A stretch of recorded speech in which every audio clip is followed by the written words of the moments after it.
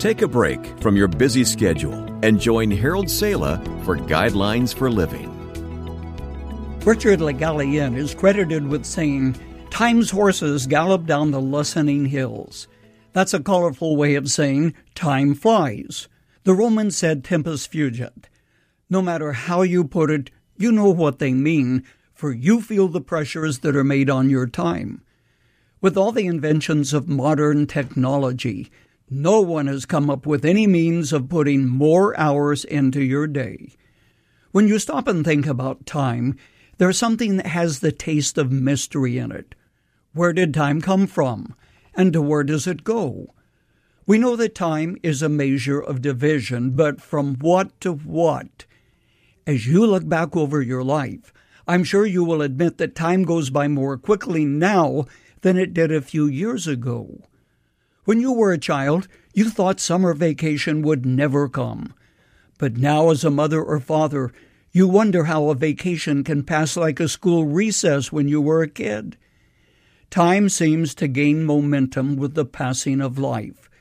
The horses of time do gallop down the lessening hills. The amount of time that may be measured out in your life is not nearly as important as how you use the time you have. The ancient Greeks had two words for time. One was the word chronos, the root of the word chronometer. The other word, kairos. It meant time with a purpose. Your life falls into one of these two categories. Life without purpose, or life with dimension and reality. Which is it?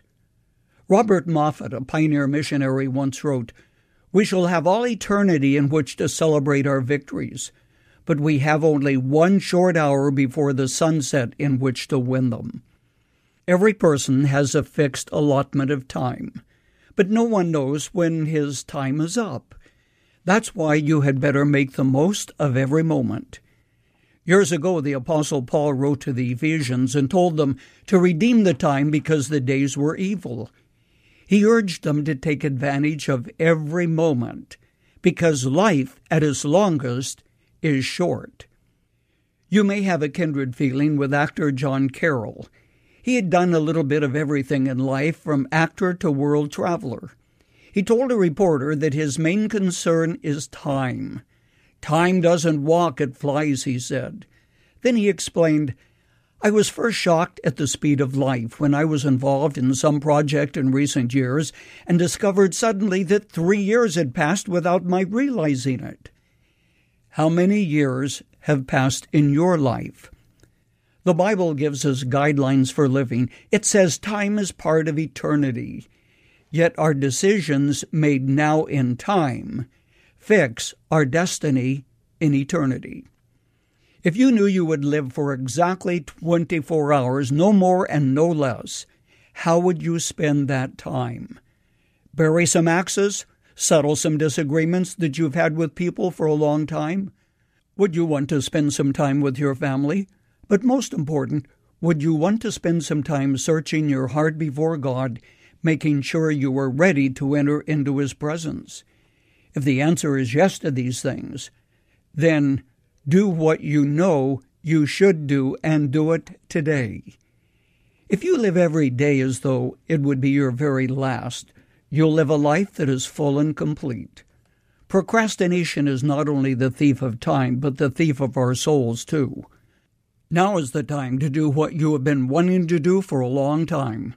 John Carroll is right. Time doesn't walk, it flies.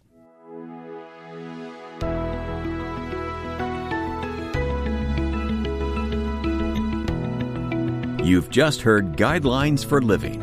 For more practical and inspirational messages, visit guidelines.org. If you find our devotionals helpful and would like to share them with others, consider supporting our ministry with a donation. Again, that's guidelines.org. Thanks for listening to Guidelines for Living.